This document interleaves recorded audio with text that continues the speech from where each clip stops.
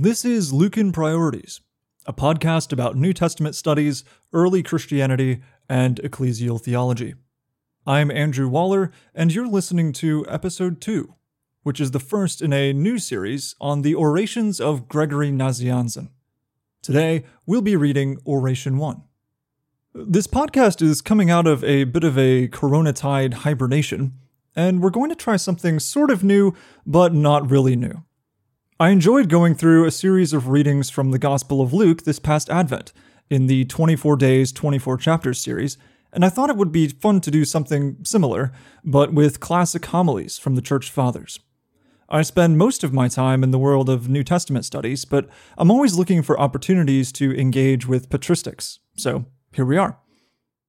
I ran a highly scientific Twitter poll to see who folks wanted to hear, and Gregory Nazianzen beat both Basil the Great and John Chrysostom by a pretty decent margin. I think Gregory is actually a great choice for this series. Although he's perhaps not as famous as Chrysostom for his preaching, he is regarded as one of the most rhetorically skilled Christian orators of the patristic era. Often we think of the New Testament texts or the writings of the Church Fathers as texts that we're supposed to read. However, many of these texts were meant to be voiced and read aloud. This is especially true of Gregory's orations. These words aren't meant to stay trapped as ink on the page. Rather, like all Christian preaching, Gregory's words are intended to be given voice so that they can live in our ears and our minds. Today, I'll be reading Gregory's Oration 1 from the classic Philip Schaff edition of the Nicene and Post-Nicene Fathers. As we go, listen for the yesterday and today language that Gregory uses to describe the resurrection of Christ and its impact. This oration makes it clear that Gregory doesn't view the resurrection as an event that is stuck in the past. Instead, Gregory sees the resurrection as a reality that is firmly lodged in the present and in the now. For Gregory, the resurrection is a mystery that carries believers out of the yesterday of sin and death and into the today of eternal life, feasting, and sacrificial obedience to God. Having said all that, let's hear from Gregory. If you'd like to read along, I'll be posting a link to the edition I'm using in the show notes. Oration 1. On Easter and Gregory's Reluctance. It is the day of the resurrection, and my beginning has good auspices. Let us then keep the festival with splendor, and let us embrace one another. Let us say, brethren, even to those who hate us, much more to those who have done or suffered aught out of love for us. Let us forgive all offenses for the resurrection's sake. Let us give one another pardon, I for the noble tyranny which I have suffered, for I can now call it noble, and you who exercised it, if you had cause to blame my tardiness. For perhaps this tardiness may be more precious in God's sight than the haste of others. For it is a good thing even to hold back from God for a little while, as did the great Moses of old, and Jeremiah later on, and to then run readily to him when he calls, as did Aaron and Isaiah. So only both be done in a dutiful spirit, the former because of his own want of strength, the latter because of the might of him that calleth. A mystery anointed me. I withdrew a little while at a mystery, as much as was needful to examine myself. And now I come in with a mystery, bringing with me the day as a good defender of my cowardice and weakness, that he who today rose again from the dead may renew me also by his Spirit, and, clothing me with the new man, may give me to his new creation, to those who are begotten after God, as a good modeler and teacher for Christ, willingly both dying with him and rising again with him. Yesterday, the Lamb was slain, and the doorposts were anointed, and Egypt bewailed her firstborn, and the destroyer passed us over, and the seal was dreadful and reverend, and we were walled in with the precious blood. Today, we have clean escaped from Egypt and from Pharaoh, and there is none to hinder us from keeping a feast to the Lord our God, the feast of our departure, or from celebrating that feast, not in the old leaven of malice and wickedness, but in the unleavened bread of sincerity and truth, carrying with us nothing of ungodly and Egyptian leaven. Yesterday, I was crucified with him. Today, I am glorified with him. Yesterday, I died with him. Today, I am quickened with him. Yesterday, I was buried with him. Today, I rise with him. But let us offer to him who suffered and rose again for us.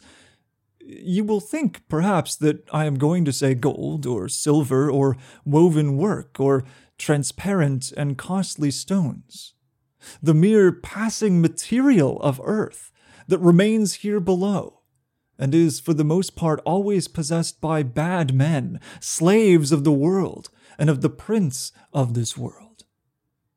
Let us offer ourselves, the possession most precious to God and most fitting. Let us give back to the image what is made after the image. Let us recognize our dignity. Let us honor our archetype. Let us know the power of the mystery and for what Christ died. Let us become like Christ. Since Christ became like us, let us become gods for his sake, since he for ours became man. He assumed the worse that he might give us the better. He became poor that we, through his poverty, might be rich. He took upon him the form of a servant, that we might receive back our liberty. He came down that we might be exalted. He was tempted that we might conquer. He was dishonored that he might glorify us. He died that he might save us.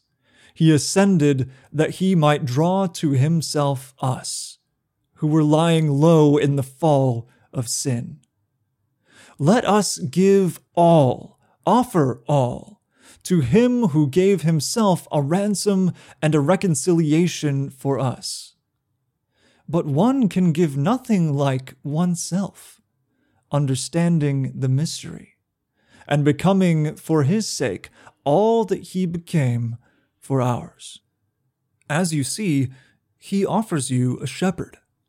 For this is what your good shepherd, who lays down his life for his sheep, is hoping and praying for, and he asks from you, his subjects. And he gives you himself double instead of single, and makes the staff of his old age a staff for your spirit. And he adds to the inanimate temple a living one, to that exceedingly beautiful and heavenly shrine, this poor and small one, yet to him of great value, and built too with much sweat and many labors. Would that I could say it is worthy of his labors. And he places at your disposal all that belongs to him. O great generosity! Or it would be truer to say, O fatherly love! His hoar hairs, his youth, the temple, the high priest, the testator, the heir, the discourses which you were longing for, and of these not such as are vain, and poured out into the air, and which reach no further than the outward ear, but those which the Spirit writes, and engraves on tables of stone, or of flesh, not merely superficially graven, nor easily to be rubbed off, but marked very deep, not with ink, but with grace. These are the gifts given you by this august Abraham, this honorable and reverend head, this patriarch, this resting place of all good, this standard of virtue, this perfection of the priesthood, who today is bringing to the Lord his willing sacrifice, his only Son, him of the promise.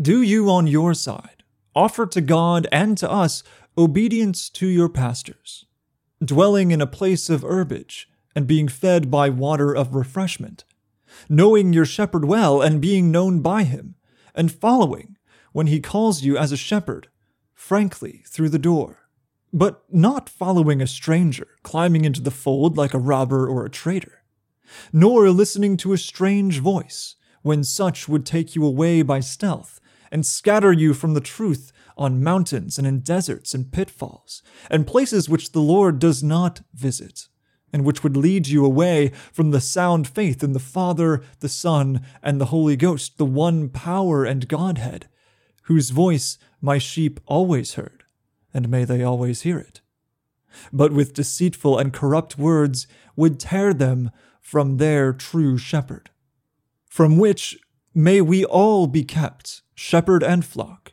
as from a poisoned and deadly pasture, guiding and being guided far away from it, that we may all be one in Christ Jesus our Lord, now and unto the heavenly rest, to whom be the glory and the might forever and ever.